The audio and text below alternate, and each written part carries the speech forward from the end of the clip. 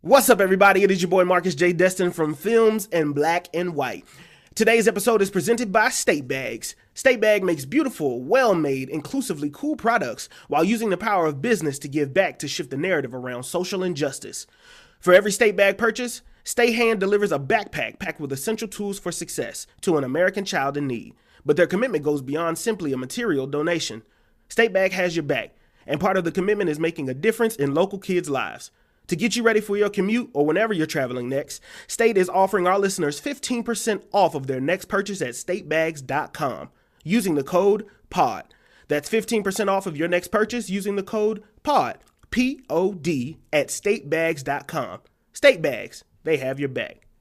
Right. And the other thing is that, like, to be honest with you, if anybody was driving like an asshole in this movie, she was. Because remember, the scene leading up to the interaction between her and Russell Crowe is she's driving on the shoulder, weaving in and out of traffic because her happy ass slept in. And I'm supposed to feel sorry for her being an asshole to a complete stranger? Welcome to the podcast that gives you a fresh perspective on movies, comics, and pop culture. We aren't afraid to give you an honest take and won't pull any punches. This is Films in Black and White.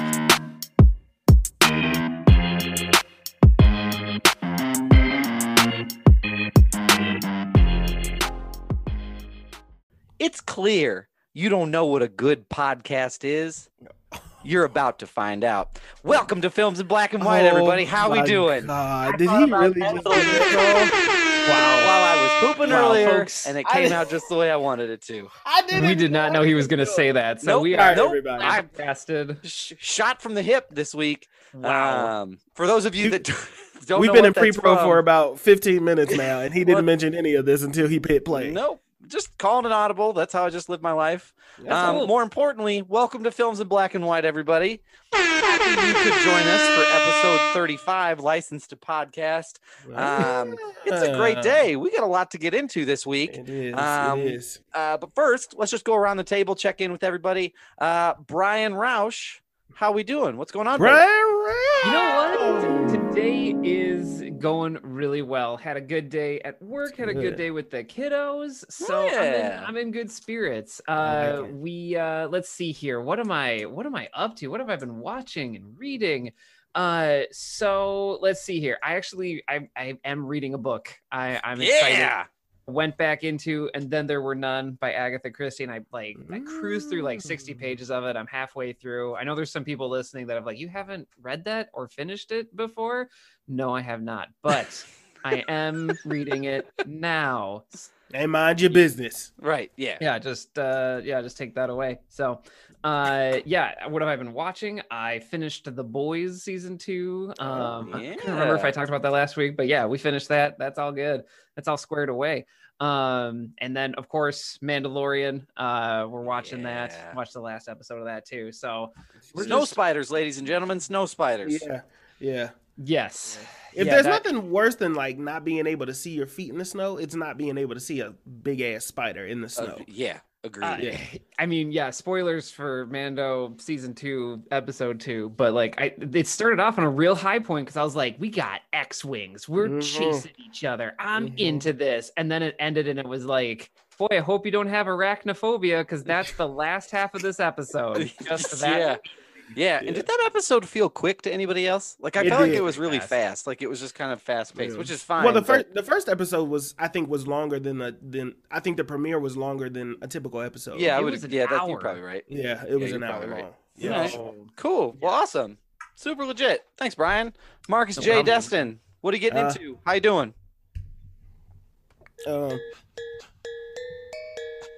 I just want to. I'm setting driving music. I'm setting the tone. So.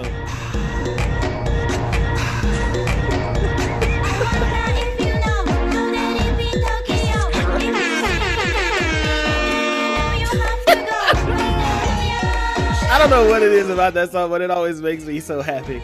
It's the only thing I can remember from the song. It's got a good little hook to it. So guys, the Fast and Furious had a very good podcast, very good soundtrack. It kind of went off the rails from just being on driving to going in space and a whole bunch of other stuff, and that kind of just threw me off. So it's fine. Anyway, I'm okay. I'm doing pretty good. End of the semester is here, so it's kind of like, woo, toughing it out. Yeah, Shadow boxing with myself again. Yep. So that's pretty good. I did a lot of. I'm still reading Pedagogy of the Oppressed. I'm trying to find an audio version so I can be on the go while I'm like doing. Oh yeah, for real. So I need to find that probably quickly. Also. Just because it's a whole thing trying to read and walk and read and do things, and it's easier for you to like listen. Also, I did a lot of watching. I did some homework the other night, so I had a lot of medicine. I was up till like 3 a.m. I watched Doom. I rewatched Doom. Like Dwayne the Rock Johnson Doom? Yeah. Okay. Wow. Yeah. I watched it, and I'm not going to lie to you, gentlemen. The movie was pretty solid. I really feel like it was like kind of underrated the way that they, combined the video game and the actual movie and the shots that they did. And, it was just a very, very good movie. And so I rewatched Doom. I also started watching Lost in Space again because I really like that show, but they take forever to like get that show out. That's really true. Yep. Get things going. And then of course I watched our movie, and then I also caught up on The Mandalorian. So nice. I am caught up on everything. I had this itch to like watch Star Wars. But my thing is, when it comes to Star Wars, I can't just pick one. And like I wanted to watch one of the main stories, but it's like if I watch 3, because I like Revenge of the Sith just because I like it was something about that one that was like really good. And so for me, I wanted to watch Revenge of the Sith, but I felt like I had to watch 1, 2, and episode 3. No. Yeah. I gotta be honest with you. I really like Revenge of the Sith because of its soundtrack. Yeah. I think John Williams I really liked the score he drew up. And I think as far as like epic moment concern, that battle on the volcano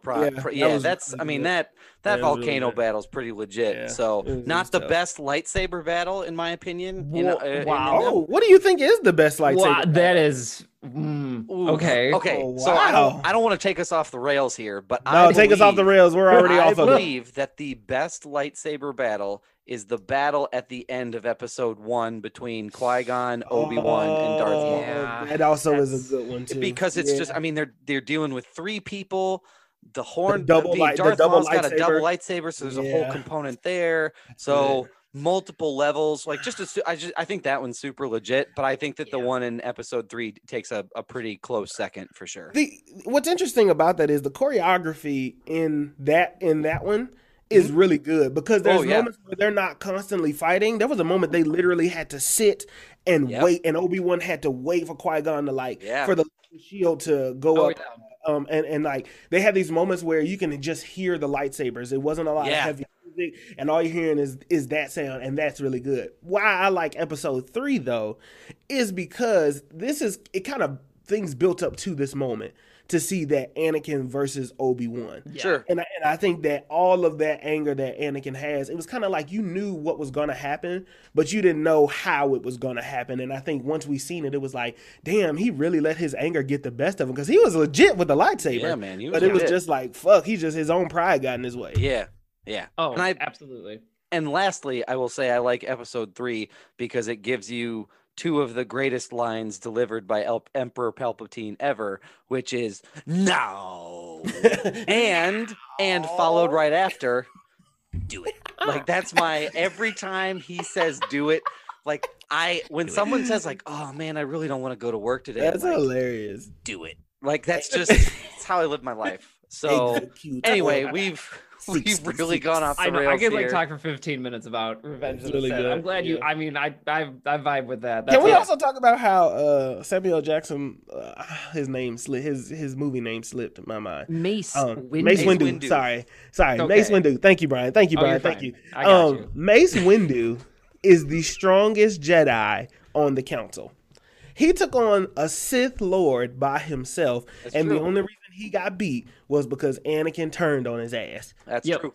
Very different movie. I think that should be spoken. That should be spoken on more. But whatever. No, it needs to be said because like the 3 guys he brings like to confront the Dark Lord of the Sith are like the flimsiest paper cutout Jedi, and he's like, well, I guess I got to do it myself. Right. It's like, hey, I've been doing this for 10 years, so I brought these guys who've been doing here 6 months with me just to see how they handle themselves. Like, I just want to see. This is my first time on the job right after orientation. I just want to see what they can do. Yeah, absolutely. Absolutely. There's Star Wars fans screaming at me. They're like, Kit Fisto was there. How dare you? But yeah, it's fine. Like, they all we don't care. In like a minute. We do not at all.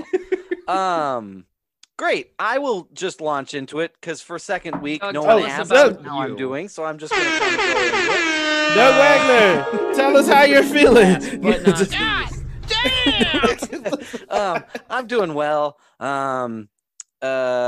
Just why do we always forget to ask? I don't know. Because Doug's a very good conversationalist. He's the host, and so it makes it hard when the host is typically guiding the conversation, and it's hard to give it back to the host sometimes. So it's okay. It's okay. I understand what my role is. I'm doing well. Things are going well. It's kind of been a crazy time around the Wagner house. I haven't been getting to the gym as much as I've wanted to. So that's fine. I mean, I've been sick, and then we found out today Harper has hand, foot, and mouth, so we got to figure out that nonsense for a little while. But other than that, everybody's doing well. Work's going well. I mean, all things considered, I don't have a ton to complain about. So, but yeah, things are good. Things are good, just kind of in a weird space.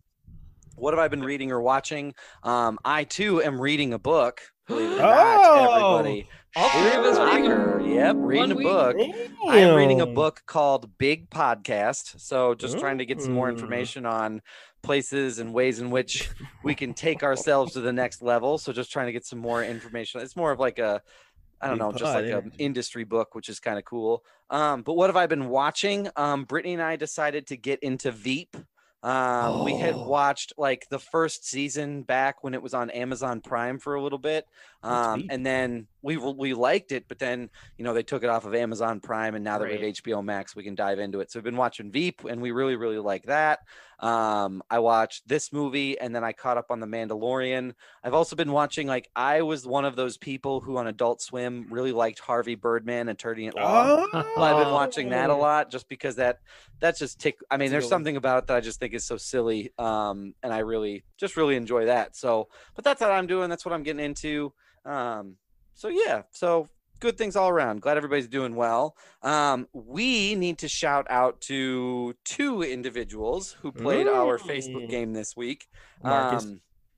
The quote that we had posted on the Facebook page was, it's a Sicilian morning.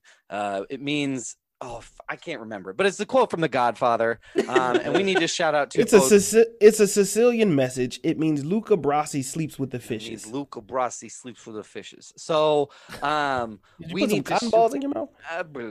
Yeah, so we need to shout out to Maggie Roush, who continues her streak of getting this correct. And then we also need to shout out to Brittany Wagner, because apparently the only 2 people who play this game are wives of the podcast. And that's just kind of the situation that we're in.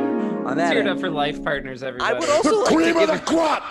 Nobody does it better. Very true. Our wife, nobody does it better. I'd also like to shout out Marcus for his guess at, I think it's from Toy Story 2. Just because I think there being a deleted scene where, like, the prospector says that to Woody would just make me laugh my ass off. I totally missed that. Yeah, no, it was amazing. When I read that, I was like, God damn it. Like, that's just the best thing I've ever read. So yeah, shout out to them for getting that correct. Again, follow us on social media to stay up to date on all the games we play with you, our community of Films in Black and White listeners.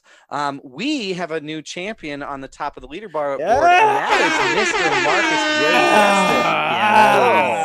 Marcus made The cream of the crop. Yeah. Nobody he does had it a gold better. medal performance last week, where he just got everything right. So we are going to kick it over to Marcus to tell and decide who goes first for this week's Catch That Quotable. Marcus, what do you got? All right, I'm actually going to go with Doug because we didn't ask him how he was doing. So we're actually going to kick it off with Douglas Wagner. Okay. I'm going to try my best not to read this in an accent. However, knowing myself, that's probably not going to happen. All right. So here we go. Oh, you believe in Jesus now, huh, bitch? Good, because you about to meet him. Oh my God. Let me read that one more time. Oh, you believe in Jesus now, huh, bitch? Because you about to meet him. Wait. Brian, he extended the O and the huh right before the bitch.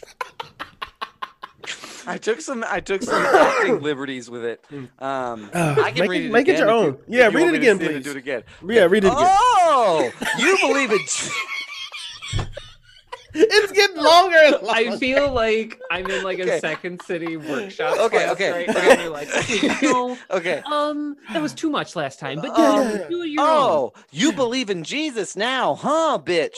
Good, because you about to meet him. Jesus That's Christ. what I got. I'm gonna be honest with you, right? I don't know what the fuck this is. I just enjoyed the reading so much. I mean, I feel like this is a person that is being attacked, or like it is a confrontation. Okay.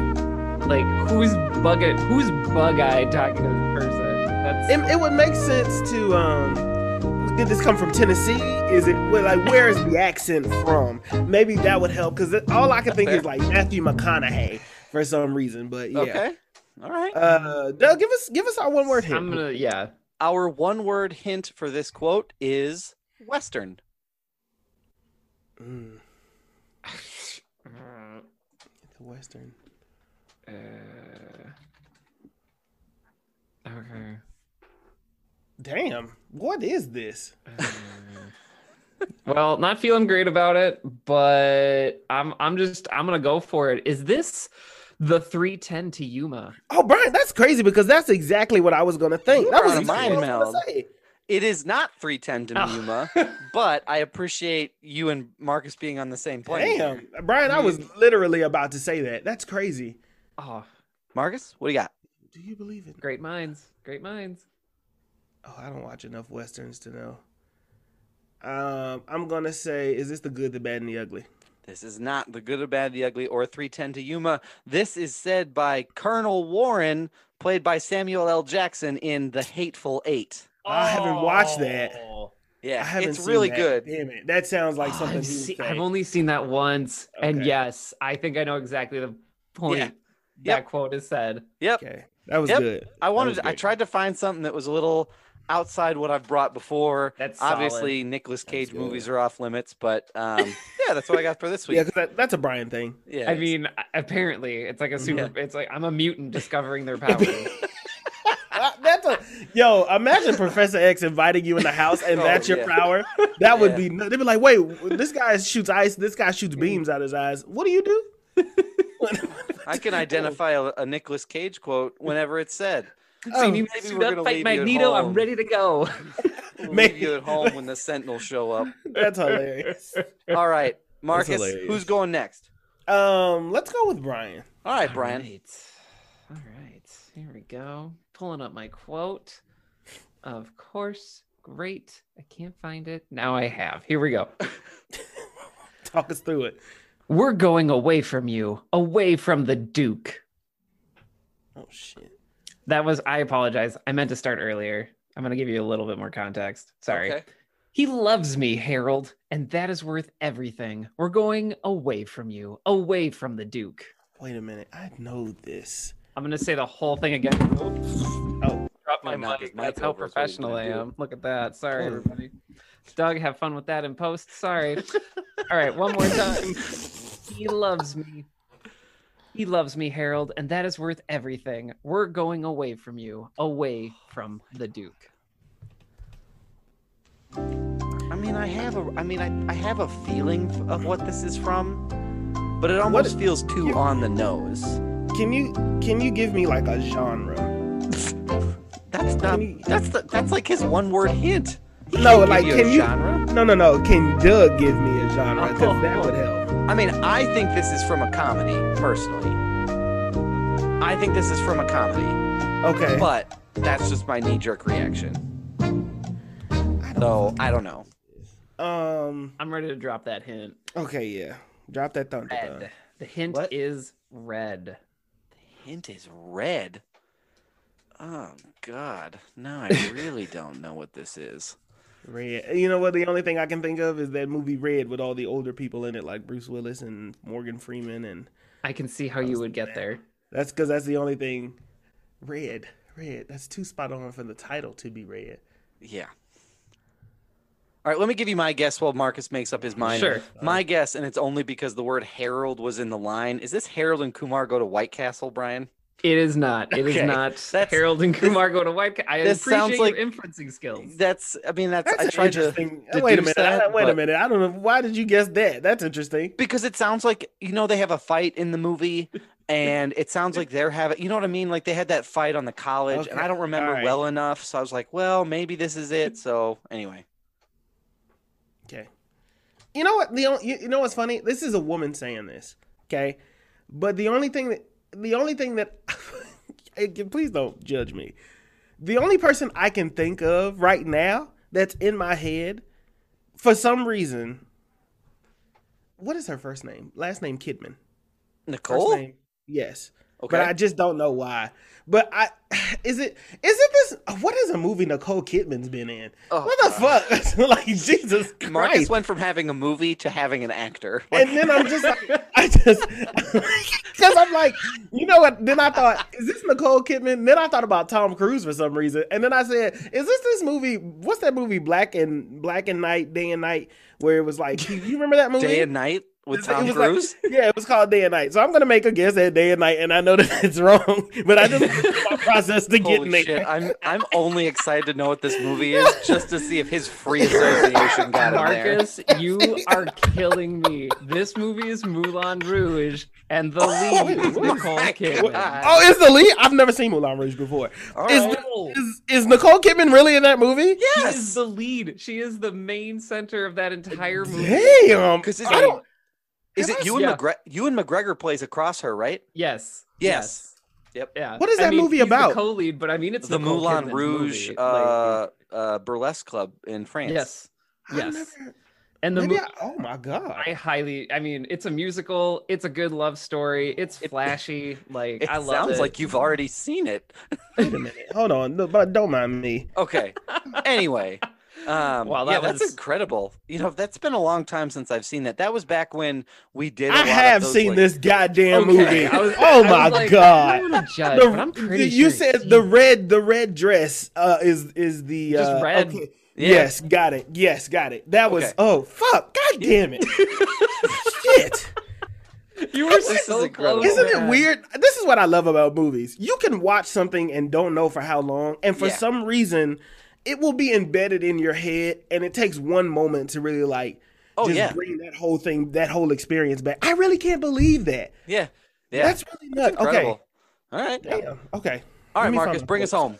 I need to find my quote. I was looking for it while Brian was doing this. Okay. Don't knock over your mic. You're good, baby. I'll give you that. But me, I'm magic. Oh, shit. This sounds familiar. You're good, baby. I'll give you that. But me, I'm magic. Oh. What is on my music? Oh, here it is. Okay. I have my brain's going in a lot of different directions. Yeah. A lot of different directions. Because I don't know if this is someone talking to someone. This is a competition between a man and a woman. I don't know if it's romantic or if it's aggressive, like it's violent. Like I can't tell and I can't quite place it. Right. I'm really going to need him to give me that one-word hint or otherwise. Yeah. All right. One-word hint. Your one-word hint is going to be darts. Darts. I'm really mad I didn't get that movie. Just it's going to be darts. I have a gut feeling. Go with it, Brian. Go for it. If you're good, Doug. Go with it, Brian. Go with it, Brian. Is this Daredevil with Ben Affleck? It is. And this is the line by Colin Farrell's Bullseye. It is, and guess who says it? It is Bullseye, Colin Farrell. Oh my gosh. Yeah. The Daredevil himself. Shout out to you, Brian. I gotta be honest, Brian. I was never I'm hitting all the get buttons. I'm hitting all the buttons for this guy. Listen, never gonna get I loved that. all of that. That was great. That Oh was my great. gosh. Gunshot for Brian. That was great. Oh wow. I would like to give a special thanks to Jennifer Garner because Yeah. was one of the reasons I kept watching that movie. That's true. I had a mild crush on her when that movie came out. And Yeah. I just kept watching it, and I think hard that's not to. it's part of that is embedded in my brain. So I tell you, just like Moulin Rouge is embedded in mine. Yep, that's very true. Well, this is good. These were good quotes all around. I mean, I know we I'm say that every solid, week, solid. like, oh, good game, but like this was really like these were good, kind of out there, that not off the Yeah. beaten path style Yeah. quotes.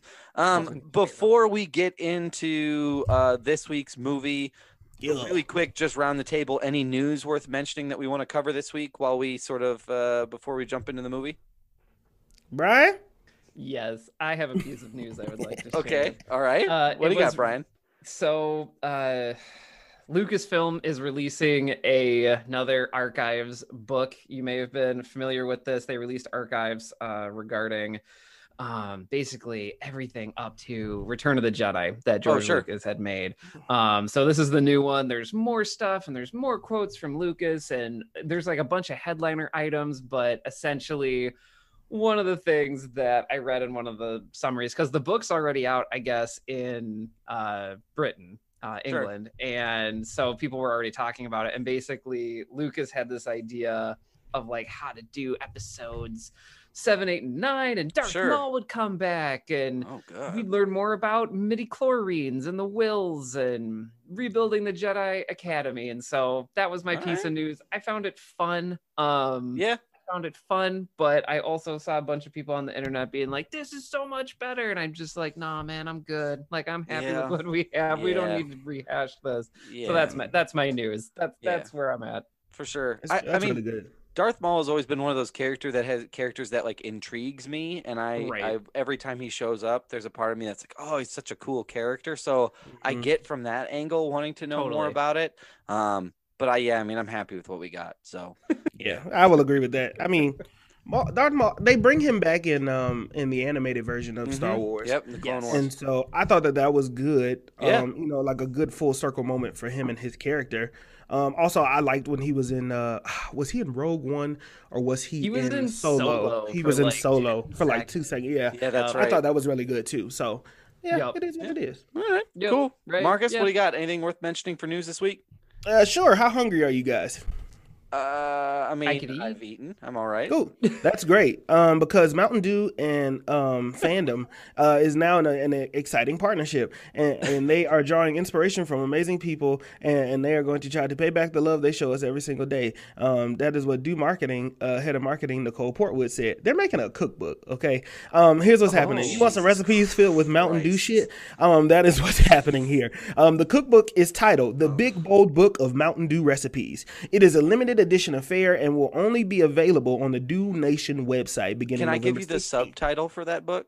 Sure. What is it? What you got? A user's guide to cook their way to diabetes. Like that's what that sounds, right? That's what that sounds like. The big cookbook of Dew, Honestly, cook your way to diabetes. Like that's basically what that they is. They used to talk about weed being a gateway drug. I really feel like Mountain Dew is a gateway to crack, just because of how it makes my teeth feel, and it's just never really fun. So I don't think they should do this. But let me tell you some of the recipes that they're going to have. So the cover price for this book is going to be $30, and it will feature recipes in the following categories: badass breakfast, dipping with Dew, Dew does dinner, satisfying sides, dang good desserts, and liquid legends. For badass breakfast, Dew lovers can whip up fluffy green short stacks and iconic green eggs and ham that are worth getting out of bed for. And you can use Code Red Brisket and Mountain Dew Live Wire Brine Turkey. We'll have you call it for seconds. Oh, sign me up for anything involving Code Red. A Code Red Brisket? Really quick, do they have anything with pitch black? They do not. then get the fuck out of here. They do not. I do not want any part of that. If they're not going to bring pitch black if they're not going to make, like pitch black burritos, then I am not interested in that at all. Also, but what about a Mountain Dew salsa and barbecue sauces? Somebody should, I don't know who came up with this, but they should be tried for war crimes. This is fucking awful. Like, no one should use this.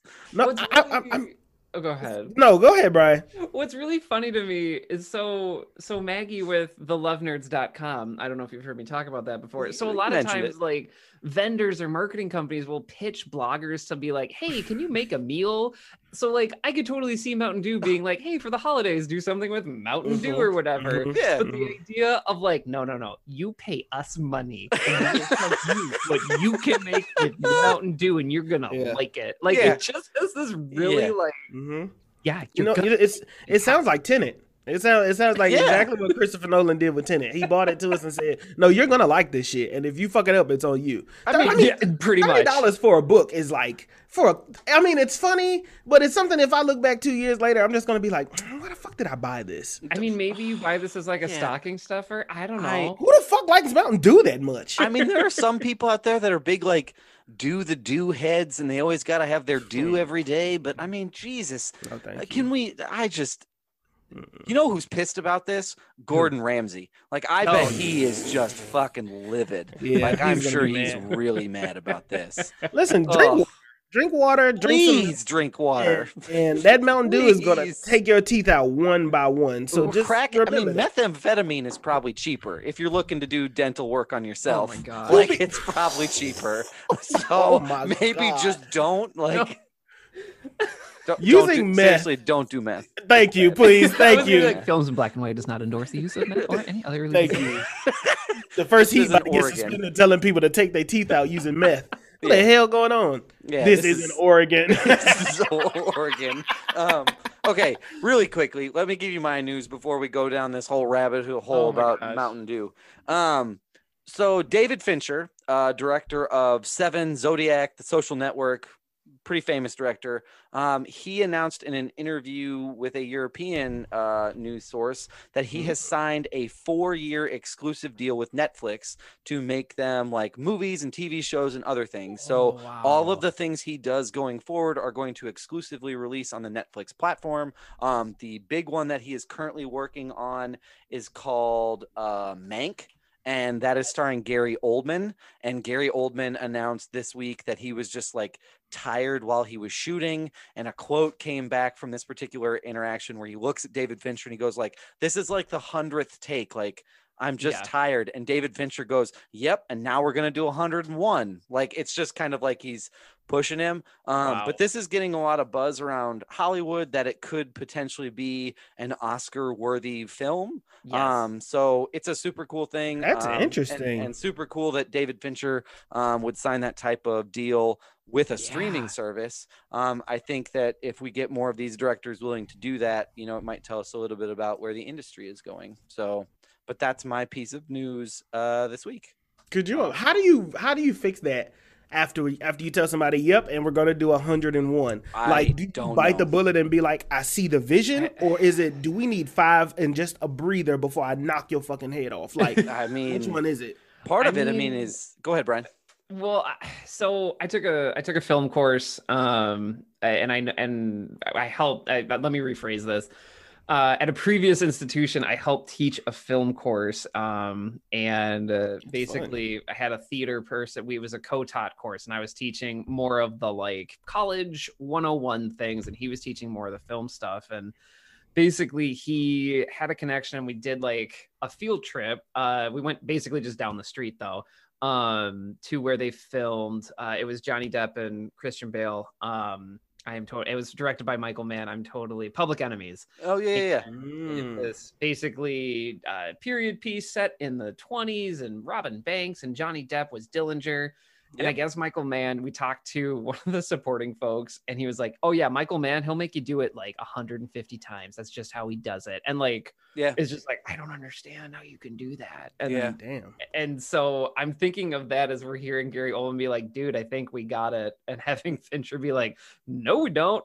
And so those types of directors, I always feel like you don't, the way I bring it back is you don't feel like those types of directors sign these types of deals very often because they like having a little bit of that autonomy. So I am curious, but at the same time, I mean, Netflix has money. They have cash. They have so much cash that you just pull up enough dump trucks to Fincher. I'm sure he'll. Right.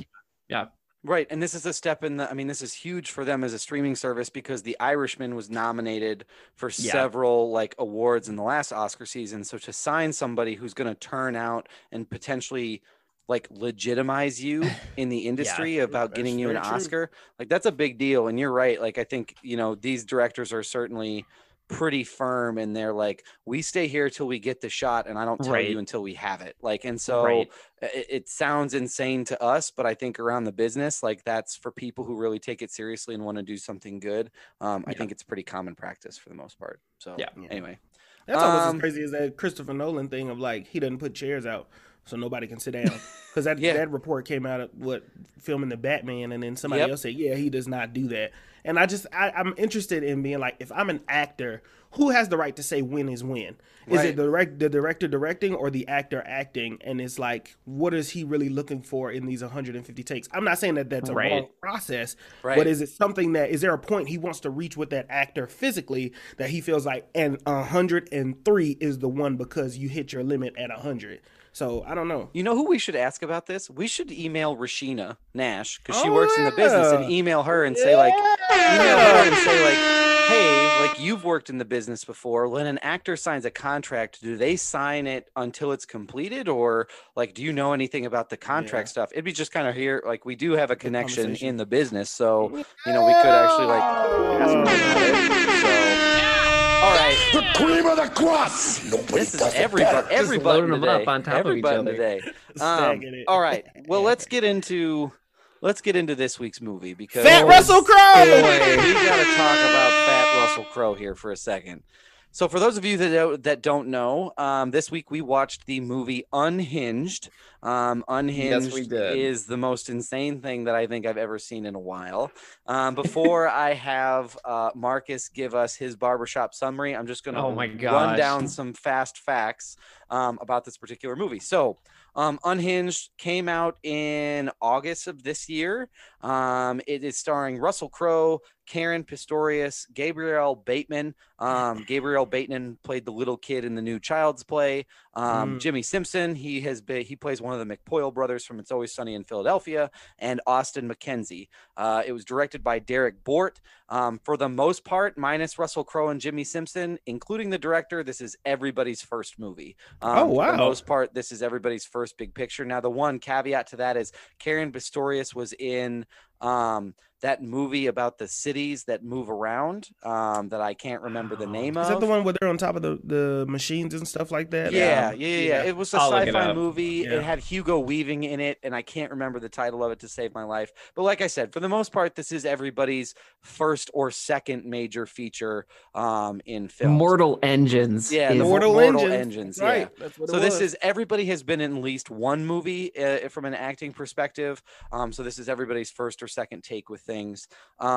The budget for this movie was $33 million. It grossed $41 million. Did it really? Yep. And the reason why that it grossed 41 is because, like I said, back in August, it was one of the few. So we had this like really weird section between end of July and kind of end of August where theaters were like, maybe stuff's calming down.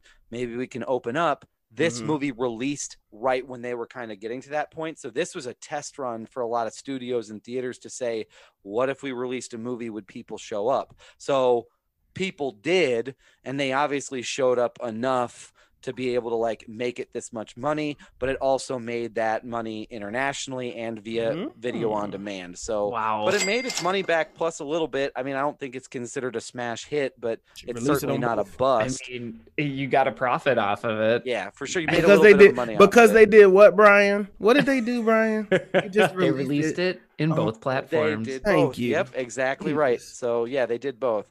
So that's kind of the fast facts about the movie. Kind of gives everybody an idea. So Marcus, give us your barbershop summary before we really unpack this movie. Oh, boy. Okay, listen. Here's the thing. This is I don't even know. Okay. I can't wait. All right, bet. Here's what happened. Listen,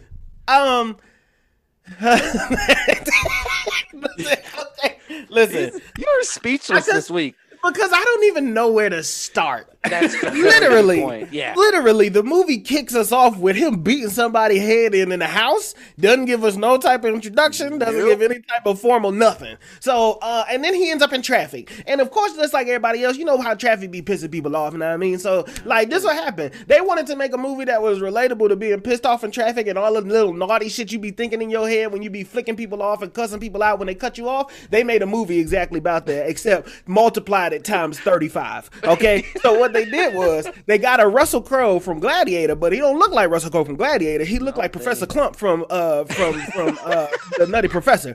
And so what they did was they brought him in here, and we don't really know if it's a fat suit. Oh, actually, we figured out it's not a fat suit. It's not a fat suit. I did that research. It's not a fat suit. It's not a fat suit. So they brought fat Russell Crowe out here, and he was like, "Are you not entertained?" And then he hopped in the car, and you know, lady with bad attitude, and she's very prideful, very, very prideful lady, who has a kid, and she's very irresponsible and prideful, which is a terrible combination. Irresponsible and a terrible driver. So let's just go ahead and let's go ahead and do the whole shebang. So then this lady, right? She get a little bit impatient because they at the light. He ain't really moving, but you know, my dog going through some things. He just killed like 3 people this morning, and so like, you know, he's going through some things. He's contemplating life. He don't know, you know, maybe he was regretting his decision. He's sitting in traffic. She goes, and he was, you know, motherfucker. And then they drive past his ass, and then he runs past. He meets up with him. Tell the little boy to roll the window down. It was like, yo, you know what a courtesy tap is? And he's like, beep, beep, beep. You know what I'm saying? Something nice. All he asked for was an apology. That's all the man wanted was an apology. He even apologized first. All he wanted was apology. This lady did not budge. She said, no, fuck you. I said what I said, and I meant what I meant, and drove off. And he told this lady, you're going to have a very bad day. He then proceeds, which I commend him for being a man of his word, to give her the most fucked up day she has ever had in the existence of existence. He made her pick who was going to die next. She just got fired that morning. He apparently just got divorced. He done sent $28,000 over to the husband and money. The kid about to get beat up. He done lit one person on fire, stabbed another person multiple times. I mean, he done is piss all over the place, gasoline, terrible cops. It's a road raging movie. You know, if you ever just want to like kick it and watch something that's really casual. So that's kind of what happened in the movie.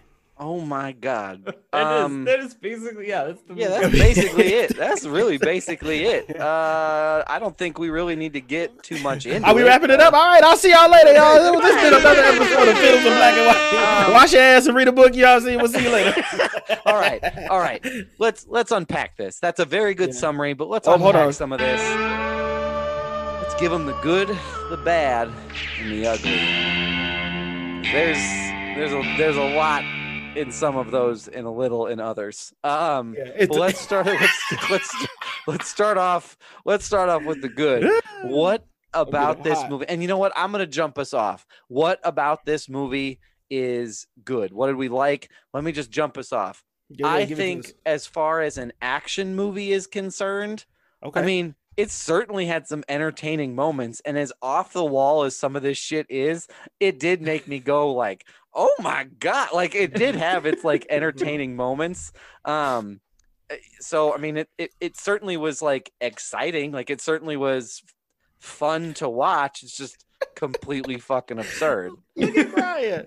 Brian's face is hilarious. I am just I'm flummoxed. Like, I just great word. It's the only way I can like it. I'm speechless because I understand like why this movie got made. Okay. Are we talking about the good? We're talking about the good. We had the good. I'm gonna save that for later. So the one good thing about this movie, I will give it out to Karen Pistorius. She acts like her depends on it with what she has. Shout out. You and I are going to disagree on this when I get to the bad. Bro. Oh, okay. That's yikes. But to me, I saw an actress that was like, look, this is another movie. I just gotta get through it. I'm gonna be with Russell Crowe. It's fine, and then I'm done. Like it's Russell Crowe. It'll go really well. Maybe I'll get another movie out of it. But okay, it was like this vibe of like she gave it her all. Like she told things to do, and she did them.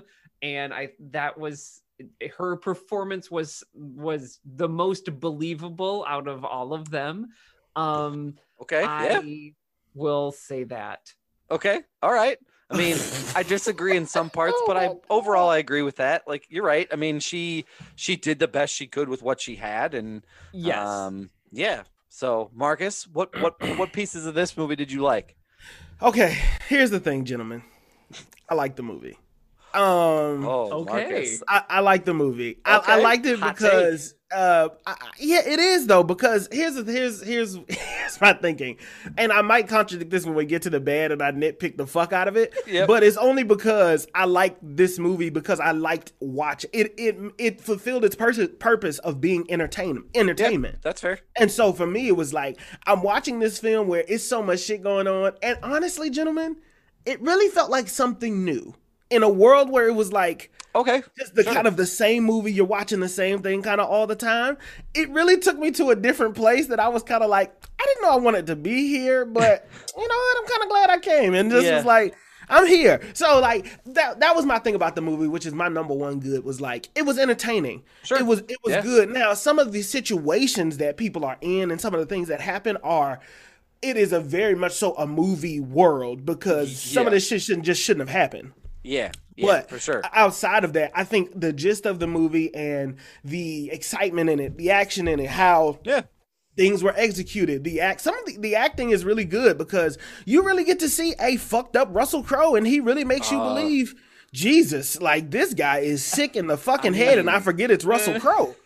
I really would like to know what happened to him, because I mean, he's a little bit of a character actor, like where he'll dive deep into some of these roles. I want to know what experience he pulled this from. Like, I know he's a little bit of a rage monster when he's just walking around Hollywood. He's not necessarily a nice guy, but this is rage to a monster. New level. I gotta be honest, kind of to that point, like he really brought it in this. I mean, he really definitely was believable as somebody who was teetering on the edge of his own sanity. And I think in the other aspect to back up your point, Marcus, is that this movie, the action sequences were done really, really well. Mm-hmm. You know what I mean? Like they were well choreographed. There wasn't this part of it where I was like, oh man, they clearly missed a mark with that. I mean, it's clear that $33 million budget went toward making sure these action sequences looked believable. So, I mean, I'll give you that. I'd say that's maybe my other good part of it. So here's my other good. I think it was a solid plot. I think it was not overly complicated. Nope. It's 88 minutes, Jesus. But minutes. I think that it served its purpose. He did exactly what he said he was going to do. One of my downfalls, which I'm not going to necessarily put in the bad, is like they showed everything in the trailer. So like for me, I wouldn't have done that. But I definitely enjoyed. I feel like I don't know what you call this in the industry, but every time that they were on the highway driving or something like that, the way that the shots are set up and the way that they do the destruction in it and like really building that up, I enjoyed that. The 18-wheeler hitting the car, or the concrete truck hitting the police car, the wrecks, the driving in and out of the traffic and that kind of stuff. Like it really made you forget that there's no way that they're in, what is it, LA traffic? There's no way that they're in LA traffic. I mean, they were in California traffic at the very least. I mean, they weren't driving like really, because that's not how that works there. No. But they were. But it did make me feel like that I was in the experience, and I enjoyed the experience of the movie watching. I was telling Doug, Brian, that I was like, for me, it felt like I was not necessarily just an audience member, and it wasn't like I was in the protagonist's shoes. It really felt like I was in traffic with them, watching all of this shit happen and being like, God damn, that guy's having a fucked up day. Like, I would hate to be her. And then just going on about my day and about my business and being like, watching the news. And it was almost like I was watching the news and being like, damn, all that shit happened today. Like, what the fuck going on? And then clicked off and went right to bed. It's like, so that's why I enjoyed the movie. Yeah, for sure. Okay. Brian, anything else that you'll add to the good that you have? Because I don't think I think I have anything They else, about to unfortunately. Y'all making me feel like the odd man out. I mean, that's fine. I'll be the rebel today. That's fine. Look at Brian. He's really chomping at the bit. Just get to the bed. Just go to the bed. This movie, there's a good thing. This movie made me laugh. Yeah, that's good. Yeah, that's good. It did entertain me. It did entertain me, and it made me laugh, even if it wasn't at inappropriate points. It did make me laugh. Like I said, that was a good. It had some entertainment value one way or another. Whether you watched it and were like, "This is the most ridiculous thing I ever watched," or whether you are on the Marcus side of things of like, "Man, it really took me there, and it was an experience, and I felt like it was an original story." Wait! You making it sound like I'm talking about goddamn what's the Broadway? Something on Broadway or something, Hamilton or something like that. All I'm saying is, I just thought it was entertaining. I'm just saying, like, you can come to this. I think maybe this is what I'll say before we switch to the bad is you can come to this movie from either place. For sure. I have an open mind. I'm willing to treat this as just a story and an experience. I'm going to just be along for the ride. Or you can be like, you can realize that in the first 5 minutes, he lets a match burn down to his fingertips and go, oh shit, this is going to get really real.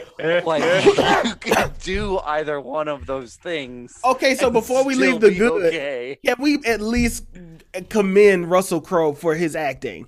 Because I think I already did, but I'll do it again. He did. I mean, he really made you feel like he was teetering on the edge of insanity.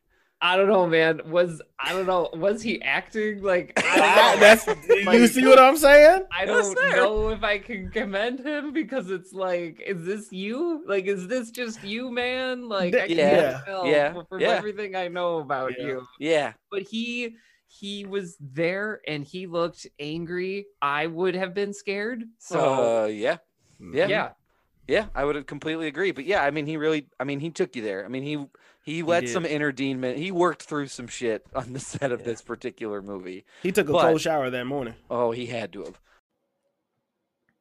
What's up, everybody? We need to take a moment to talk about this week's sponsor. Have you heard about Anchor?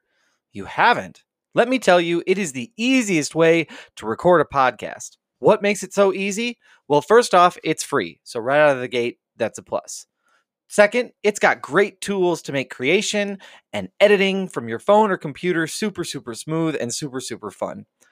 Anchor will also distribute your podcast for you so it can be heard on Spotify, Apple Podcast, and many more. You can make money from your podcast with no minimum listenership. And finally, it's got everything that you need to make a podcast all in one place. If you want to make the jump and start your own podcast, download the free Anchor app or go to anchor.fm to get started. Now, back to our show. But let's transition into the bad. I have a feeling we're going to have a lot in this particular section. And I want Brian to start us off. So, Brian, what about this movie what first thing about this movie do you feel like didn't work? I'm going to give it to him, Brian. Oh, man. I think for me, this movie, for me, it was very clearly like, this is the basic premise. This guy's mad. And people were like, yeah, okay, tell me more. And they're like, that's it. The guy's mad. And they're just like, oh, that's it. That's it. Okay, great. We'll go make this movie. Like, it just. Yeah, that's fair. Like, I need like to even like invest in Crowe's character. Like, he's just listed as man, by the way. Yeah, his credit on IMDb is man. Does he not have he doesn't have a name in the movie? Now he gives a false name to the guy in the diner, but the way he's credited on IMDb is Russell Crowe plays man. Yes. And I understand artistic expression and all that stuff, like to make him an everyday man. Like, that's the vibe I'm thinking they're trying to go for. He's an everyday man, but like you're given nothing to be like, I sympathize with you. And I can't believe I'm going to make this comparison, but like Joker, it has these Joker vibes of like a guy done wrong. Yeah. And at least with Joker, there's so much lore and you see the things that happen to him. You're like, oh, he's messed up because of like A, B, and C. You just jump in to this movie and Russell Crowe's literally doing the joke from like Into the Spider-Verse, Spider Noir of like, I just burning some down my match. To like see he pops how far the fire can go down 3 oxycodone Then he lets the match Hold on. burn down to his fingertips, and then Listen- he walks into a house with a crowbar and a can of gasoline. My guy is having a rough day. Y'all just aren't giving it to him. He's having a hard day. All right. Yeah, I mean, I don't want to like jump in here, but this is the part of the movie that's bad for me. Is that at what point in time do we say this is beyond a bad fucking day? Okay, like this is not just like because in my mind, and maybe this is the spectrum for me, but a bad day is like I'm late, like my kids are being difficult and I'm late for work, and then my boss is a jerk. Like those are kind of bad days. This woman is tortured for the better part of 88 minutes. Yeah. Her brother is lit on fire. Her son is almost choked out. Yep. She loses her cell phone to a maniac, and everybody gets to watch her drive like a complete fucking moron for 88 minutes. Here goes Doug. So like this is beyond a bad day. Like people are dying. This is not just a bad day. This is like psychotic. And so that's where I'm like this whole like, oh man, you're going to learn what a bad day is. I mean, for me, this is how you're going to learn how a bad day is. Okay, I snuck into your house and I took a shit on your porch. Hope you learned that's what a bad day is. Pretty gross, isn't it? Like, I'd almost prefer somebody whoop my ass. I don't know if I want to shitting on my damn porch. I mean, this is just, I mean, I feel like this is just excessive at some point in time. And it did definitely toward the middle part and end feel like, Jesus, this doesn't end? Like, it's just, when does this, because I had this genuine question of like, when does he just kill her? Like, wouldn't that be easier? Like, this seems like excessive. So, he said he didn't want to kill her because he wanted her to remember everything. He was going to kill everybody around her, but wanted her to remember when she went to therapy the next day. Yes, yes. But yes. I will agree. One of the downfalls of this movie for me is going to be the length of it. I just feel like either it could have ended when she just apologized, and this movie would have been over in the first 15 minutes. Yeah. It would have been fine. Don't be so damn prideful. Apologize. He said, hey, can you give me an apology back? She was like, no, fuck you. I don't have anything to apologize for. I'm like, God damn. Like, I mean, it ain't that serious. Like, safety. You got a kid in the back, and this motherfucker looks crazy as hell, and he's fat and sweaty. So, like, let's, like, you know, that's kind of a sign that you probably shouldn't do that. And correct me if I'm wrong, but did he have blood? I had this question, and maybe y'all noticed this, but when he was sitting in the truck in traffic, did he have blood on his shirt from that morning? He might have. How do you not have blood on your shirt? I don't know, but I saw something, and I was like, so you want? I mean, she watched somebody have blood on his shirt.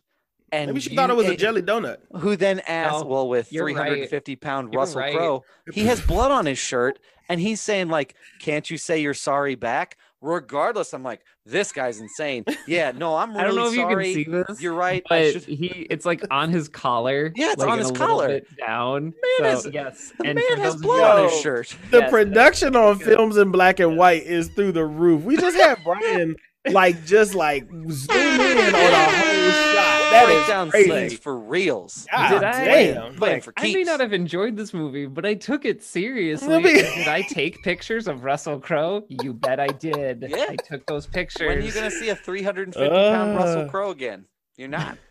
It's true. It's once in a lifetime. It's like a blue moon. Yeah. Anyway, sorry, I feel like I stepped on somebody's toes. No, it's okay. I just felt like the movie was long. I mean, 88 minutes, you could have told the story in maybe 65, 70 minutes. Yeah. I would have felt a little bit better. Here's the other thing. This feels like a Lifetime movie, but like somebody decided to be like, no, we got to make it gory. And they're like, well, we can't put that on Lifetime. They're like, I'm going to go make my own movie. Yeah. And they did. Yeah. And then this is exactly what it feels like. Yeah.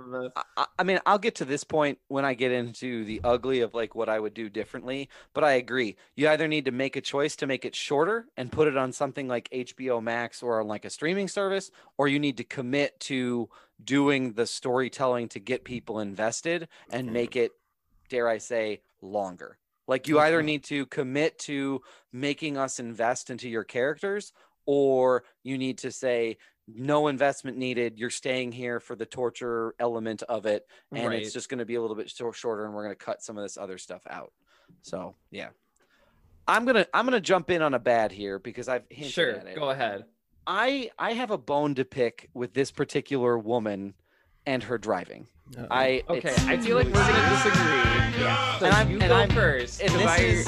and I am heated about it, and I have a lot of things to say about it. Go ahead. I don't know if this woman has ever driven with a child in the back seat before, but I have never had a conversation with my son or with my daughter where I am taking my eyes off the road for about a minute. And if I'm in South Dakota, I might get away with taking my eyes off the road for a minute because there's not a lot of people here.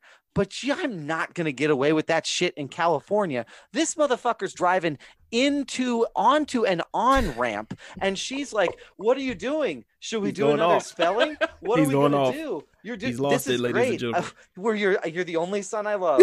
And then she turns back and she looks forward, and nothing has stopped in front of her. She's driving in a stretch of the better part of a quarter to a half a mile, and she's not fucking running into anything. Also, she's aware she has mirrors, right? So this guy's chasing you, and instead of looking up into your rear view, you're gonna turn behind to see where he's at. You got fucking mirrors, lady. Just use them. I could assume that you've passed your driver's test because you have a license. So just use your mirrors. And secondly, this guy's chasing you. You've got mirrors, and you turn onto a one-way street, and you're still looking behind you. Avoid the fucking cars driving at you. No one gave her any information on how to drive, period. And I'm really upset about it. I'm really upset about it. And I think that's a really good point, because I feel like when you have movies that are heavily into like a Fast and Furious or whatever, you have to have a lot of dialogue in these cars, and you can shoot it a lot of different ways, right? But it really feels like, and I'm assuming this was direction. I really hope so. We're not driving. Yeah, it would have to be. But the direction was like, no, look at your kid in the eyes as you drive. Just keep your eyes on the kid. And it's like, no, you want them to connect, but as a viewer, you're just worried the whole time that they're gonna crash. The entire time you're like, is she gonna crash? Because she's definitely not looking at the road. She did not crash once, and until she hit his car with the other car. Yeah, and so that was literally the only time that she crashed. And there were several instances where she should have got fucked up, because the way that she was driving and the way that he was driving, it was like, there was not an accident sooner. You're in California, and this isn't adding up. Right. And the other thing is that, to be honest with you, if anybody was driving like an asshole in this movie, she was. Because remember, the scene leading up to the interaction between her and Russell Crowe is she's driving on the shoulder, weaving in and out of traffic because her happy ass slept in. And I'm supposed to feel sorry for her being an asshole to a complete stranger? She did not break any laws. She just needed to get to the exit. We could collectively say, and I know, Brian, where you and I both grew up near Minneapolis. If somebody drove in the shoulder and you were in the car on 394, you'd be like, check out this motherfucker right here. It wouldn't be like I suppose it's not against the law. It'd be like, look at this asshole. That's what I would say. Sure. But I mean, she's got places to be. She's got a kid. Hell no. Be a responsible parent. If you have to take a kid to school, wake up on time. I'm taking Doug's side. She tried to blame the world, tried to get her hairdresser killed because she was late. I mean, it's starting to let you know, maybe Russell Crowe really wasn't the villain. The only reason he was the villain because we saw him kill those 3 people in the beginning. Really, she was the villain. She couldn't pick her kids up on time. She couldn't really. I don't know if I would. I disagree. She put her mom in the home. She fucking up cars. It's a whole thing. She didn't throw a coffee cup at a grown man's face, so I don't know if I'd call her the villain. I don't think she's innocent, but she's not the villain. Here's the thing about villainy. We only compare. So because we have 2 villains, one villain is just really worse than the other. So, but really, she's a bad person too, and he's just worse. You really want to go single mom as the villain trying to get her? Oh no, that's really the route you want to take? I don't think. All she had to do was just apologize. And gosh. And as a parent, I would assume you would make the less prideful decision if your kids were in the car. I mean, sometimes you have to bow out If I have kids in the back seat, I'm gonna be like, if he's like, just apologize, I'm gonna be like, I could beat his ass, but also my kid's in the car, so let me just set an example. There is no part of me that's engaging with a madman on the road. Thank you. There's no part of me that if he says roll down the window, I'll be like, I'll be like, it doesn't work. Like I'll avoid it at all costs. Like, I'm letting you know the radio. Fat Russell Crowe was going to get out of that car if she didn't roll the window down. It was going to end right there on the highway. Yeah, there's just that was my whole beef with her driving. What else didn't work? All I'm saying is that if Russell Crowe's like, "Hey, I need to talk to him," like I'm not talking to you. Oh, not as this character or in real life. If Russell Crowe is like, "You come here, buddy, gotta talk to you," I'm like, I don't speak English. Like I've got to get the fuck in English out of here. English. This poor woman was just trying to get her kid to school, and then she has the worst day of her life. I just all these bad things happen to her. I don't feel sorry for her. I support women. I support women all day long, but it's just like some of the decisions she was making, I just feel like they could have been avoided. Some of this could have been avoided. Yeah, I mean, I do also feel, and that's where I kind of I almost am like, the son is the smartest person in this movie because he says to her, which they only prove by him spelling. Which, can we talk about the only reason we know he's the smartest is because he knows how to spell pineapple. So, congratulations. And the other thing is that when he's she's like, oh man, I don't know what I'm gonna do. I'm on my last leg at work, and you're late for school, and he goes, yeah, and you decided to sleep in. Yep. He's the only one who's like, well, maybe Mom, if you didn't decide to sleep in, this wouldn't be a problem now, would it? Or, hey, Mom, if you grab your iPad and turn on Find My iPhone, maybe you can figure out where he's coming from.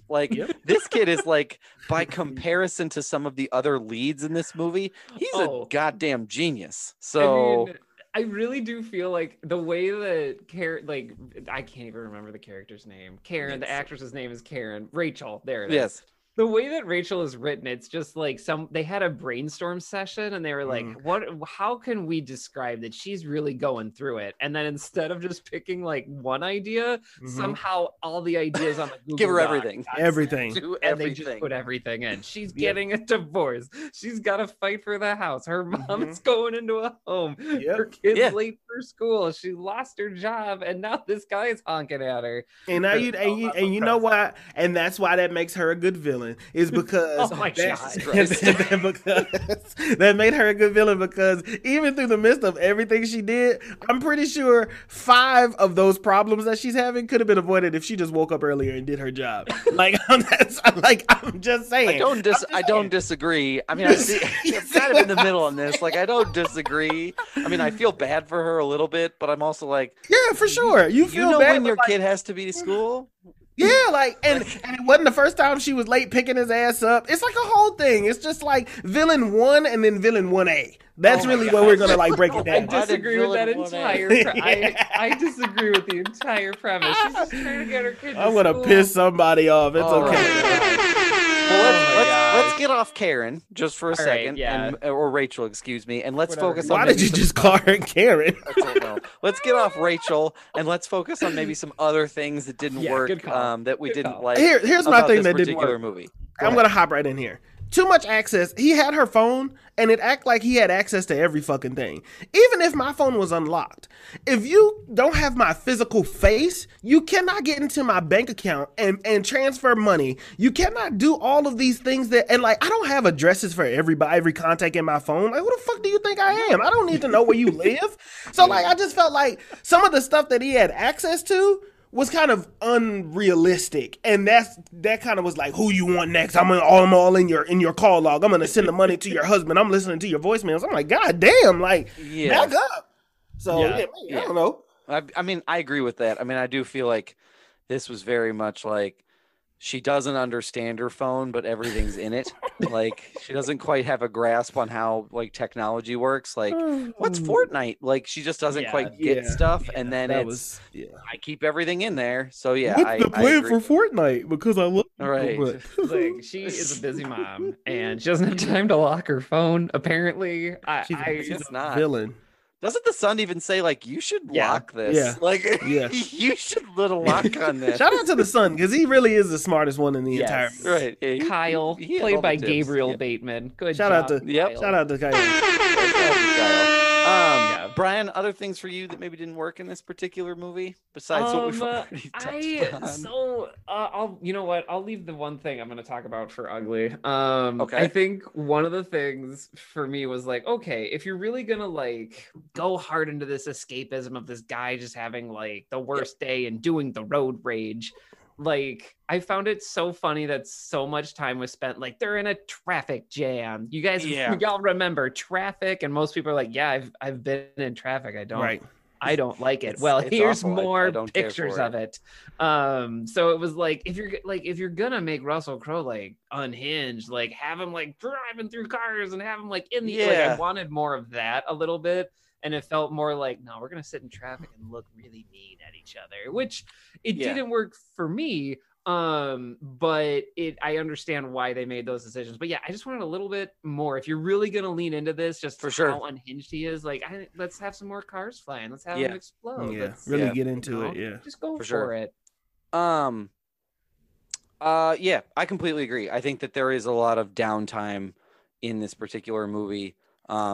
I think it's probably designed to be in like tension building, but it does just kind of make me more irritated of like, oh shit, now she's stuck in traffic. Yeah. So I completely agree and back you up on that sentiment.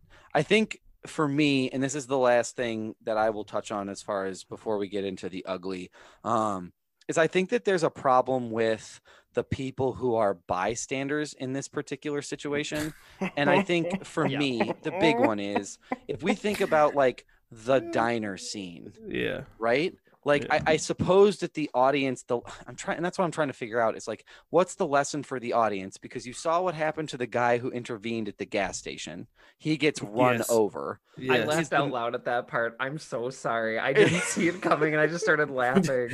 Is this? It's a coping mechanism. Sorry, I apologize. Is the message for this like, don't get involved when someone's going off? It's what it feels like. And then the payoff for that is in the diner where arguably a room full of 30 people watch a grown man kill another man with a coffee cup and a butter knife. Right. There's a part of this that's like no one's doing anything. Nope. Like they just watch them walk out slowly on the phone. Just do shit about it. Right. And the other thing is like you could forgive it if you were like, oh man, we're a very like phone generation. Everybody's just taking video on your phone while they watch this person die. They didn't even allude to that. That's where I thought that was going too. Right. That's what I thought. No, they kind of did. They kind of did because people had their phones out, but it was not a deliberate like, oh, people never do shit when shit is happening. Right. And so for me, it's like, you've got to pay off on, you either have to pay off on that premise by saying when they cut to the news clip later of like pictures from him or video footage of him getting killed or something like that to say like, come on guys, we all got to do better about this in the world that we're in today. Or you need to at least, again, Brian, to your point of like, if Russell Crowe is unhinged, have a stranger try to step in and have him just knock him the fuck out. Like nothing is going to stop this man that has lost it. He's literally an unstoppable object who it doesn't matter what's in his way. Have one of those old people like try to be like, come on, buddy, like calm down, like, and have him just knock this old guy out. Like there's gotta be a way to show a little bit more, or even like on the road when he's like about to run, like when he's weaving in and out of traffic in the minivan, have somebody recognize what's going on and try to like slow down and have him like spin somebody. There's just choices with, it feels like you put these two people in a world and everybody else is just almost like a cardboard cutout. Like they can't interact with everyone else. They can only interact with these two people. And I think if someone's unhinged, they're going to go off on anybody in their way. And they never really dropped the word unhinged in this movie. Like, it's one of those like, oh, I was expecting somebody to be like, oh my God, this guy is unhinged. And like something, I don't know, but they never said it. What's weird though is they the way they say road rage in this movie made me think that was like title, but it's like when she goes in the gas station, they're like, what's wrong with you? And she's like, that guy's been following me. And the clerk's like, because of the road rage. I'm just like, Like it was Bird Box. Like everybody knew what was happening in Bird Box, and it was like road raging happens like this aggressively every fucking day. And if you knew that, call the fucking police. Say, hey, honey, stay right here. We're gonna call the police to this location, and then don't go nowhere. Right. They painted road rage almost like it was like the silent killer that like nobody knew about, because even in the intro, like after he kills those people and burns the house down, they do this montage of like, you know, audio news clips and saying like, oh, and there was another incident and another example of road rage. Like they did that, and it was like, that's not the lesson here of the like that can't be the lesson of this movie, like of be wary of road rage. Like it seems like this horror movie that they created with everything else going on in the world. Yeah, here's a scary movie. What's the monster? Is it a virus, or is it an actual like demon? Nope, it's road rage. Like the payoff for that is just so like, oh, okay, yeah, like it's just kind of like a ho hum style deal. So, anyway. Anything else that we should cover in the bad, or should we sort of transition into the ugly? I think we're good. All right. Yeah. We will transition on over into the ugly. Gentlemen, what portions of this movie or what aspects of this movie would you do differently based on what we currently saw? And we'll kick it down to Brian first. So for me, I like one of the parts of this movie that I really jived with was it like when they were doing the opening credits and they were talking about like, hey, like things are bad. We have less cops. People are getting more angry. There's more traffic. Sure. Like I actually really 100% bought into that premise as a dystopia. And I was like, yeah, like let's see what a world looks like with fewer law enforcement people and more traffic. Like that is a concept that is worth exploring, like good and bad. Like I think that's really, really good to explore. And then I feel like they just never really did anything with it. So I would probably at least pick up a few more elements with that of just like, are we talking about like, how do we take care of our community when we have all of these things like that are out of our control, right? Yeah. Like when you're driving, you can only control yourself. And if there's fewer law enforcement people, like how are you engaging your community to like take care of yourself? So I would try to theme it around that a little bit more and have like the cops probably not play as prominent of a role in the film. Yeah. And I would probably lean a little bit more into the supporting cast of just like, this guy is following me. How can you help me? And like, for lack of a better term, like maybe Home Alone it, like at the end of the movie, like engaging her community, like at her mom's old folks home and trying to like, you know, just like, I need to survive and I need your help in this world that, you know, that traditional police officers can't help me. My community needs to help me. That's probably the direction I would have taken. I feel like, yeah, it's like changing half the movie and adding stuff, but I feel like there's a good premise there. Yeah. Yeah. I Brian, I agree with you. And I think that fits really well in line with some of the changes that I would make. I think I kind of alluded to this earlier, but I would actually make this movie a smidgen longer. And my opening sequences would be both of these people going through the shit they're going through, right? Because I mean, Russell Crowe, I mean, they hinted at what was going on with him. He was divorced. He couldn't hold a job because he had pills, because he had a surgery, which set him off. And he was just down in the dumps. But you could run that alongside Rachel getting divorced and having some struggles. And then, you know, you do your opening credit sequence, but you can actually get us a little bit more emotionally invested in these characters by showing them struggle instead of just surprise. And now almost like a kid playing with two dolls and now they fight. Like it's just, you could have done a little bit more of the work on the front end to develop a story where we really have some incentive to believe of like why he's been pushed. I mean, you could have made him a relatable villain, but you didn't. You just painted him as an insane person. And the reality of it is this type of stuff is scary because someone who you always see people who do interviews with folks who have like incidents of road rage. They interview the friend after and they're like, that's just so not like him. Like, I don't know what happened. But there's nothing in this movie that makes me go like, oh, that's not like him. It is like him. Like it's all I know about him is that he is an insane person dealing with that. And I guess my other gripe to kind of your point is this is not a women empowerment movie at all.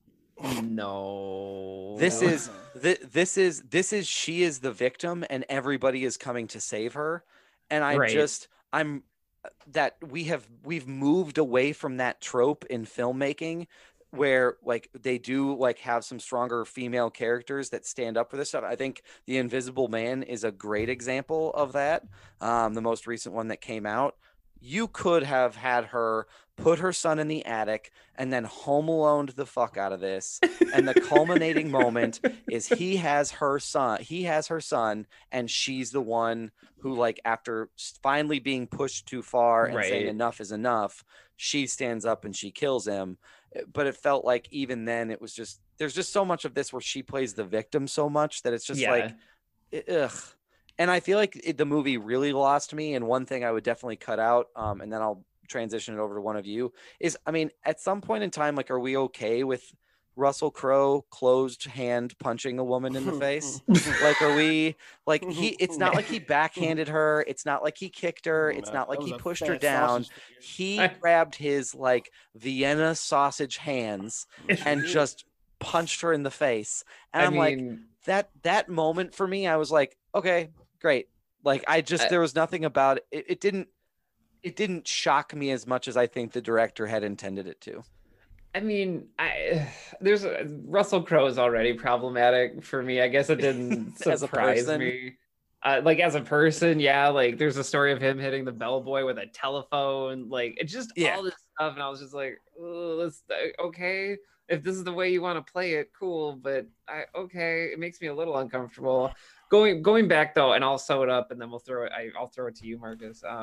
But I dig your idea, like having a side by side comparison, because I feel like there is an avenue to talk about like toxic masculinity and like that entire thing of like how both of these people are dealing with all of the things happening in their life. I think there's an opportunity for that. So I'm picking up what you're putting down. So what are your thoughts, Marcus? I'm taking a movie for what it is. I ain't changing shit. So here's my thing. Okay. I'll take bits and pieces of like a little bit of everything. Yeah. Sure. More empowerment to her. If I would change anything just to kind of appease the experimental part of my mind, like if I could recreate this entire movie, but I want to see what they would do with the character if the lead was a male instead, a single father. Oh, sure. Like I just want to see how they would write that character and would it differ really dramatically. So maybe that's one thing that I would change. I agree with the strengthening of, there's little sub things that I want to fix. The diner scene. Make the people more interactive with what the fuck is going on. Oh, for sure. The ending scene. Make it more of a fight back, which she does get her kind of get back with the callback to the candy cane scissors, right? She sure. That just so happened to be at her grandmother's house, her mother's house. They were in her pocket. No, she deliberately gets them. Okay, got it. She deliberately gets them, or they're in her pocket, because she pulls them out of her pocket. And that makes me wonder. In the opening scene, she says, "I need my candy cane scissors." Oh, that's right. Okay, because she does the hair. That's right. That's right. Yeah.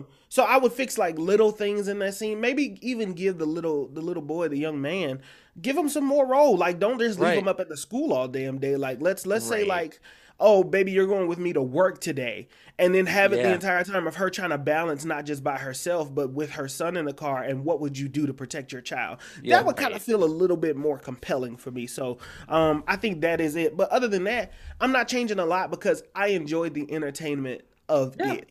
Oh, sure. You know what I'm saying? And like, I feel like this is something that if it came on TV, I wouldn't pay for this again. $19.99, Jesus Christ. But I like, if it came on TV, I would watch it. Sure. And just because I would watch it and be like, yeah, it's one of those entertaining movies I don't really have to pay attention to. I can kind of just watch it, and it's just cool enough to just be there. And I will say I agree with that. And I completely agree with that as well. I think that this is a movie actually that I could see me watching in a room with friends, because it's not something I have to pay attention to, but I can be like, oh shit, check this out. This is nuts. Yeah. Like, you know what I mean? Like I can do that, and I can kick back with my friends and like have a beer and snacks and just kind of enjoy it and be with each other to watch something completely insane take place on screen. So you're right. I mean, we're being overly nitpicky on of course, because we're a podcast. Because that's who we are. But I think your point is valid of like, this is entertaining and it does have some merit for just being, it is what it is. So completely agree. Yeah. Oh, I just want people to be able to, and this, we do this because we're a podcast and we have to do the deep dive into things and like typically, for sure.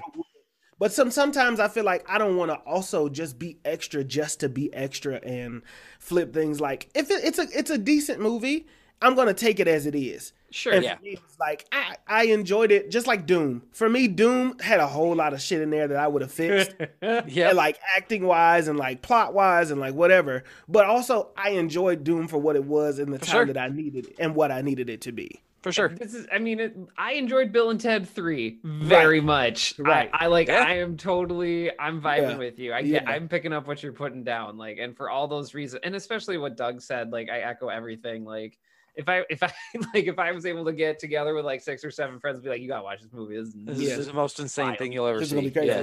Yes, that is absolutely the category this fits into. For sure. Anything else before we close out and kind of do the is it worth the price of admission question and answer portion of this podcast? Is there anything else that we need to talk about in the movie that maybe we didn't touch on or that is just kind of we've left kind of sitting out there? Watch out for that road rage. That shit's, I guess so. Shit's like herpes. The only thing that I'm seeing in my notes is, and maybe this is just to go back to the bad for the second, is reinforcing that of like, what's the lesson? Because the last scene of the movie is she's about to honk, but doesn't.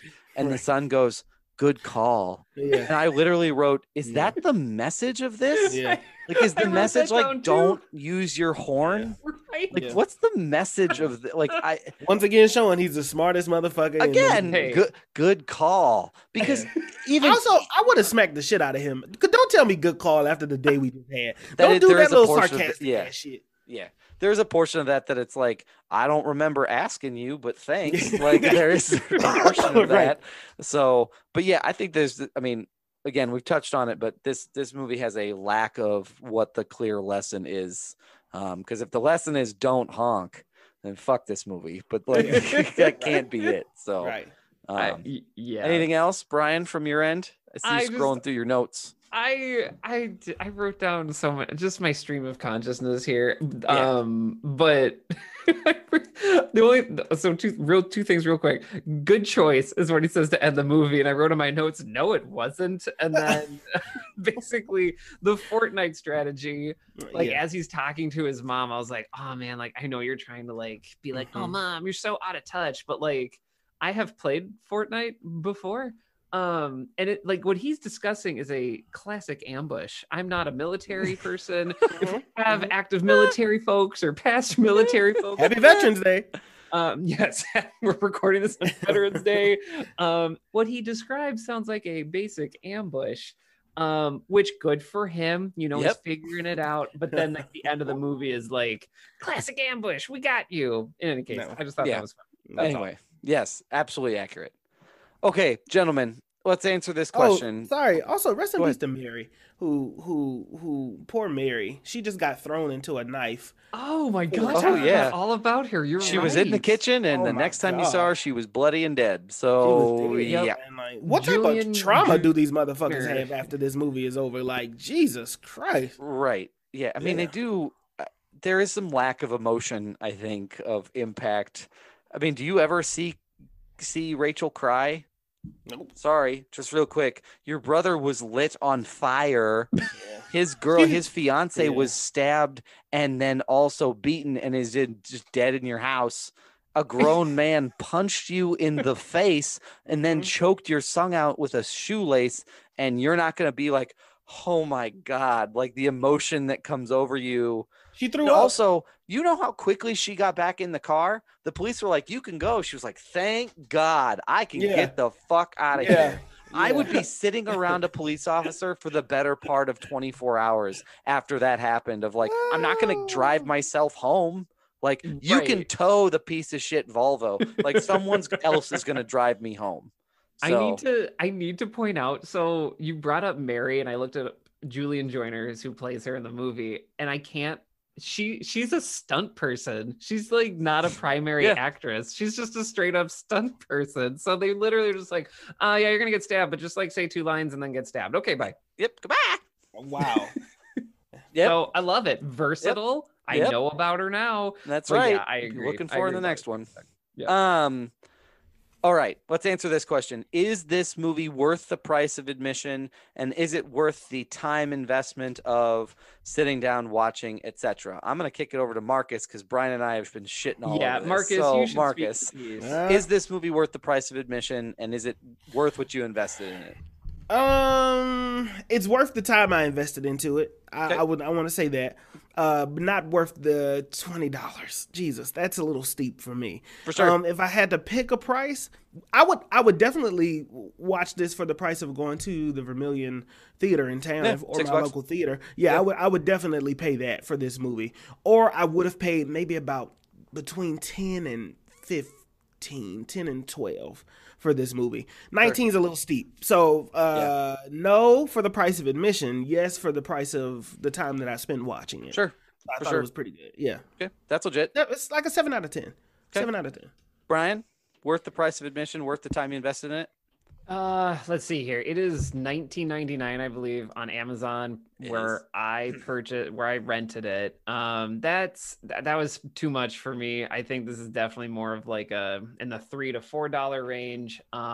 Definitely like I think Marcus, you could $4? Like a $4 movie. No, damn. Like okay. I just that's where I'm at with it. Sure. And I'm just gonna take the shortest detour, I promise. But I think you bring up a good point with like not a lot of theaters. Like you don't have a lot of opportunities to like just go out of your way to see a movie like this. Mm-hmm. Like you do have to like just say, well, I guess I'm going to pay $20 to just take a chance on Unhinged. I would not have watched this movie unless we were doing this podcast. But sure. And so I guess I just kind of that's a bummer. Like that's a bummer that opportunity isn't there. Like even for a movie that didn't even jive with me or that didn't completely vibe or I didn't like. That's still like an opportunity that someone doesn't have. So I'm thinking about that as I'm talking about this. I'll save that for another episode. So is $19.99 a little bit too much? I'm more into like the $4 to $6 price range. Mm-hmm. Out of like 10 stars, I would say this is like a 4 out of 10 for me. Okay. All right. Damn. Fair enough. I really like this movie, I guess. And that's all good. So for me, I mean, I don't disagree with either of you. $20 is just too high. I think whether it's $6 at home or $6 in the theater, I'd pay $6 to rent. I'd pay $6 to rent it. Sure. You know what I mean? Sure. Whether I'm going to Vermilion Theaters to watch it because of the discount or whether I'm watching it at home and renting it video on demand, I think $6 is a fair price for this particular movie. Is it worth the time I invested? I mean, I clearly had a lot to say about it. So, I mean, I certainly was thinking and investing in it. So I think it's worth a watch. Like but again, I think the criteria for watching is very much what Marcus mentioned of like, it's not something you have to pay attention to. And if you are in a situation where maybe you are listening to this podcast and you have 5 roommates and you're all looking for something to do on a Saturday night because you don't want to go out because you're being safe, crack a beer and watch Unhinged and go, holy shit, did you believe that just happened? Like, I think that's well worth, and that entertainment factor has a lot of value. Stars wise, Marcus said 7. Brian said 4. I'm gonna split the difference and go like a 5 to 6. Like I don't think it's certainly not the worst thing I've seen.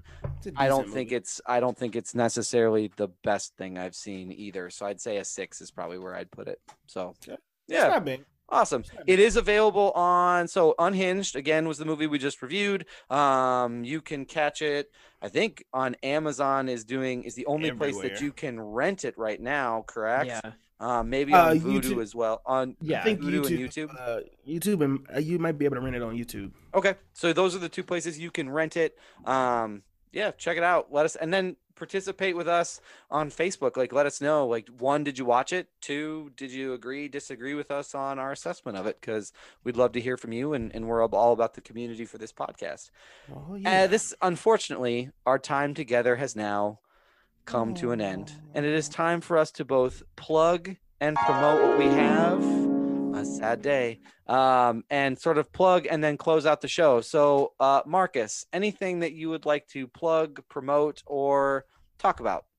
As always, don't forget to follow the mantra, never offended, always humble. That is Le Mantra. Follow __ the mantra on Instagram. Follow Marcus J. Destin on Instagram. That is where everything is. I really got to start saying my brand more. I realize I don't say it at all up here. Noah, that is the mantra.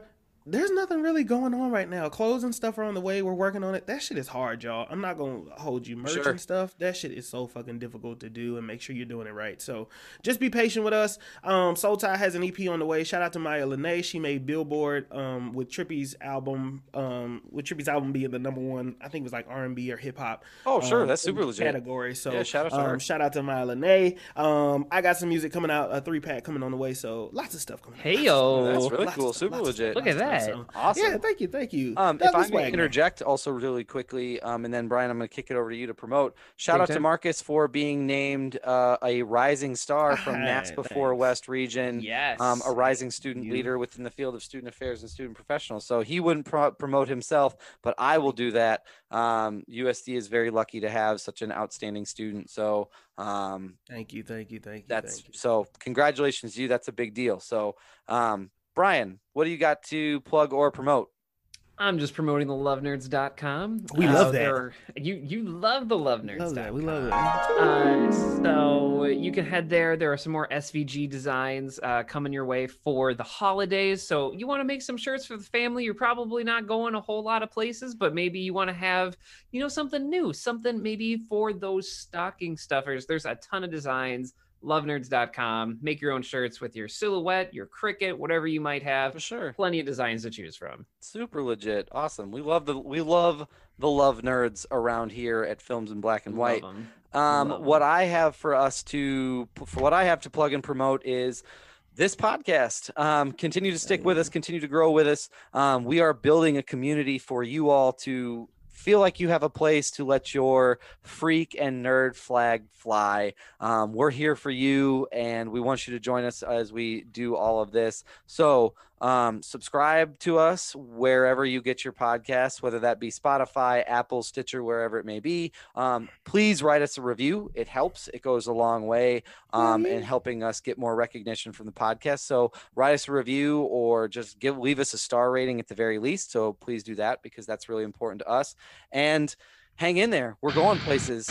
Hop on this train as we kind of go as far as we possibly can. So it has been an outstanding episode, and I would like Brian to kick us off with, because you all know it, you've been here before. We got a 3-step process to success. But Brian, what's our first step in the road to success? You need to hydrate. Drink some water. It makes your skin look better. It makes you feel better. Your organs do all the time. So happy for you, because guess what? You're primarily made out of water. So get some water in you. You're gonna feel better. I promise. Please get some water in you. Amazing. All right, Mark. Step 2. What's the second step to success? Listen, almost nearly as important as step 1 and 3, but in the middle ground here, you have to read a book, okay? Just one. Read a book. Read it, even if you're reading the back of the DVD barrel at Walmart. Just read a description. Read something. Take the time to invest back into yourself. All right, just teach yourself something. Don't let the world keep teaching you shit. Yeah, you learn something. It's really just important. You can only do that really through reading. And I have the honor of giving everyone our third key to success. Look, y'all, it's getting cold. And a lot of us are sitting here going, Doug, I don't have to be as concerned with my hygiene because of the colder temperatures. I'm not sweating as much. And I got news for you, Jack. You got to bundle up before you go outside. That coat's going to make you sweat. And there's only one place that sweat is going. Right down the crack of your ass. So just grab a washcloth, grab something that you can clean and you can wash, and just scrub. Just wash your ass. That's all you got to do. And you know what? The drier air is coming. Wash and, hydrate your ass with lotion, because after you clean it, you don't want it to get worse and for it to get flaky. So just keep your ass health at the top of your list of things to do. Wash your ass. It's really your ass health? Yeah, your ass health. Keep it at the top of your list of things to do. It's essential.